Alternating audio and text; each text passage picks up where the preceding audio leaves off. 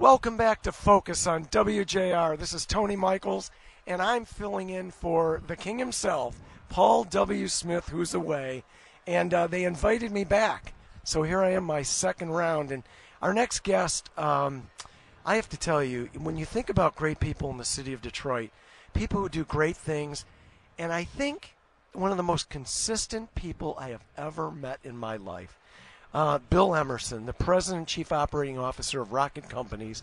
Bill, welcome to Focus. Thank you, sir. I don't. That's one of the nicest things I think anybody's ever said about me. Well, it's true, though. I appreciate that. I mean, think about, look, and first of all, Dan Gilbert, the Rock of Detroit. Yeah. I'm sorry. Yeah, for sure. I mean, the Rock, and what you do and what you've done at the company, and you just exercise that every day of your life, how the company thinks, how they live. And that's really you and all the things you're involved in. Yeah, listen, I mean, at the end of the day, our organization is a culture-driven company, as you know, and it really is about the human beings that work there and how do we help them be the best version of themselves, not only inside the four walls of our place, but when they go home and as there are things that happen as a result of the philosophies we live that help them. And so I think as a leader, that how you show up every single day is so, so important. You can have so many things going on in your life and your own mind, but when you hit that door, that's got to take a back seat. If you're going to be a servant leader, you have to be there for the people that make the organization go. And you know, Tony, a company is nothing but a group of people. Great strategy, great technology, it's all great. But if you don't have a fired up group of people that are aligned and ready to roll, then you can't get done what you need to get done. And Bill, I've always said it's also giving them the opportunity to grow. Yeah. It's our jobs as leaders in businesses and so on to give them a path to become better and bigger. And they have families who want to send their kids to better colleges, and that is all part of it. It really is. And you live it every day. Yeah. You really do. Thank you. I appreciate it. So let's talk a little bit about interest rates. And then we're going to cut out to some other board and draft things if we could. No one is What's going to happen? No one's interested in here? interest rates. So, look, I've been reading so many articles, and Yeah. they said an instant drop in interest rates soon isn't going to move the housing industry that fast because of the price of housing and where it has gone. Yeah. Can you just touch on that a little bit? Yeah, listen, interest rates and housing prices are not necessarily correlated, as we've seen. Housing prices are truly driven by inventory, right? And inventories in 2023 were at record lows. Yeah. They've come back a little bit, but they're still lower than normal, right? So having access to a house is the first step to a price. Do interest rates help someone make a decision about buying a home? Certainly lower interest rates make it a little bit easier, but I have never met someone, because buying a home is an emotional experience. Mm-hmm. I've never met someone who looked at the interest rate of the day and said, I'm not buying a house today because the interest rate is X. If they qualify for it, right, the lower the rate, the easier to qualify. Right. But if they qualify for it, they're going to buy the home, right? And so it's certainly higher interest rates have headwinds. They have bigger headwinds as it relates to the mortgage space and what people do from a refinancing perspective. But when it comes to buying a home, it's such an emotional decision for people. It's so important. There's so many different reasons why someone will do that. Interest rate is a secondary thought.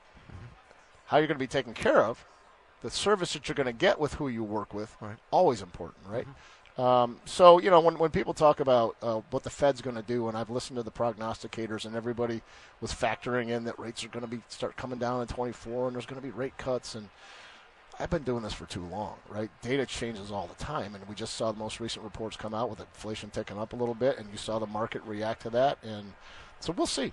We'll see what happens. Yeah, well, I'll tell you what. I think things are going to get better. There's no question. It's cycled up, and it's going to cycle back. Well, it always does. It's what happens. It's just a question of when. No, I agree. That's exactly what it is. So let's touch on a couple other things. You are so involved in so many boards and so many things, and thank you for sitting on the Parade Company board. Happy to do so. I mean, is there that group does like a couple of cool things, right? There's like a fireworks thing. There's a Thanksgiving Day parade. Yeah, there is. Yeah, but thank you for all your support from Rocket. It means the world to us. It's our pleasure. And what people should really know is with the parade itself, what you do, what your company does, and your people to help us pull that off in that downtown area. Yeah. It's a big event. There's 1 million people, and your team is there for us every day, asking us what else can we do, what can we do, how can we help.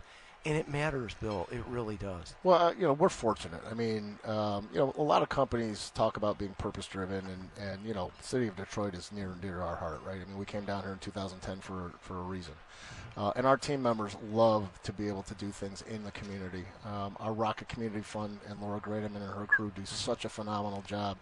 I mean, you think about Dan and Jennifer and the philanthropy for the city of Detroit. I mean, I don't know anybody who's put $1 billion into the city of Detroit in the last 5 years. It's incredible. 100% philanthropic. Incredible. And so, those things they matter. They're important to our team members to be involved and to plug in. And, I mean, listen, let's face it, the parade is a big deal. It's a big deal in Detroit.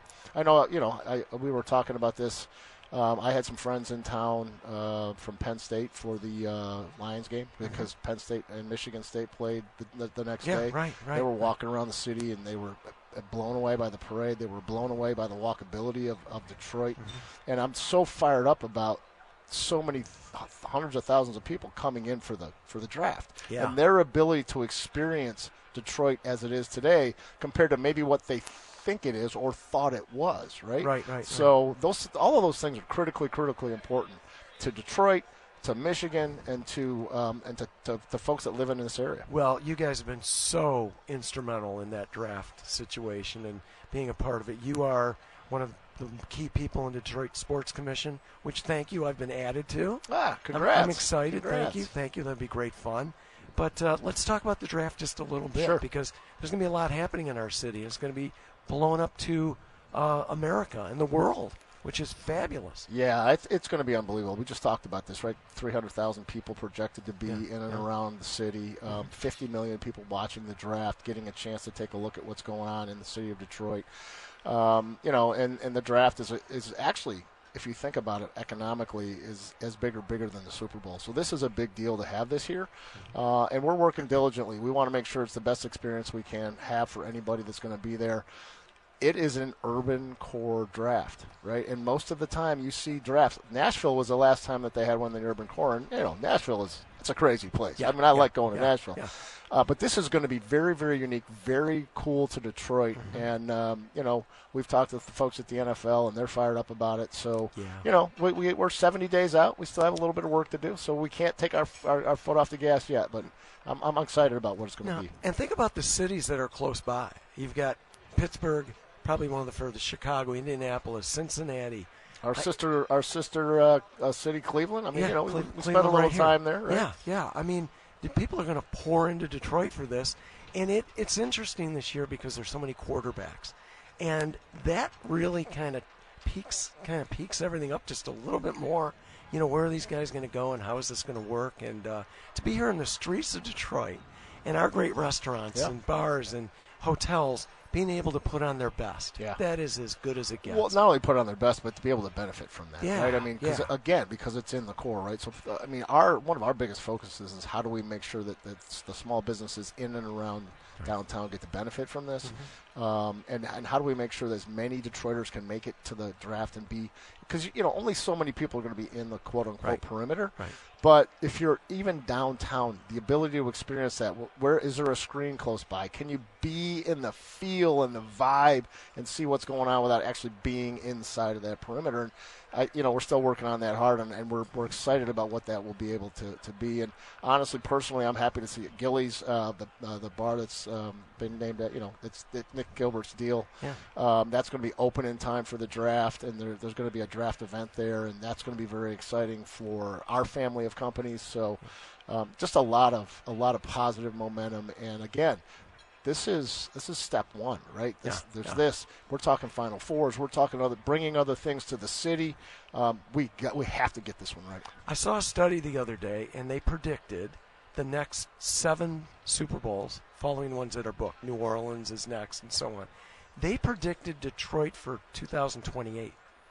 It popped up on my computer, and it was put out through NBC, I believe. And they predicted the next 7 Super Bowls, and they had Detroit in 28. Now, I'm not starting a rumor. Well, hang on. How accurate are the predictions? Do you go back and did you do any? I didn't go back. Because I know. People can predict whatever they want, right? But it was interesting in the article because they talked about the city. Yeah. And how it's come along and how it's improved and so on. and I think it was factual. I don't know if 28's Yeah, factual. listen, there should be another one here. There's no two ways about it. Right. I mean, it's a great facility for a field. It's the right place to have it.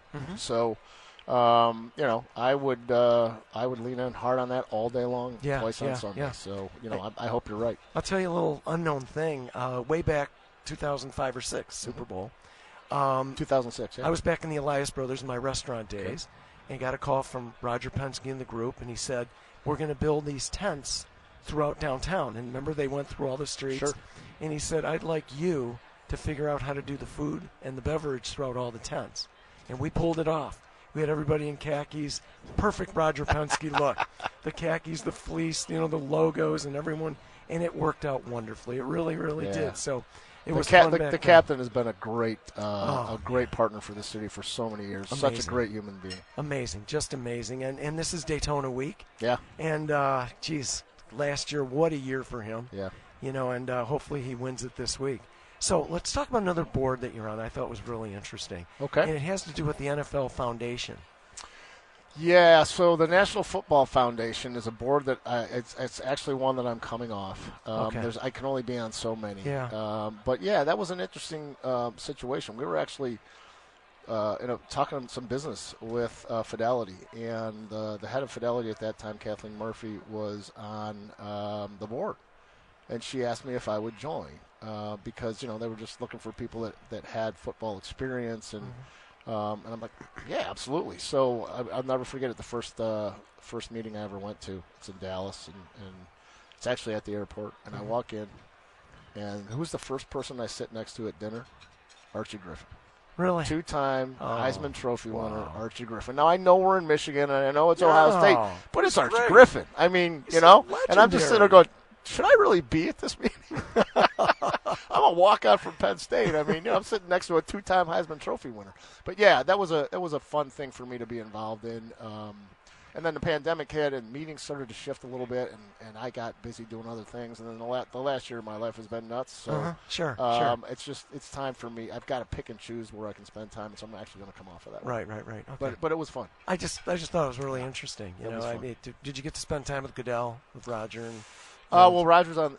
He's on the board, but he's busy. Yeah. He doesn't typically attend meetings. We did have a meeting with Roger here recently before the draft, and let's just say I think he's excited about what's going to happen. That is here. great. Bill Emerson, it's so great to have you on Focus. Honestly, you're a rock in our city. Dan Gilbert and your whole team at Rocket. Thank you so much. Well, thanks for having me, Tony. I appreciate it. Thanks for filling in for Paul W. I hope he's enjoying himself wherever he is. Paul Dubb, yes. Thank you. You're listening to Focus on WJR.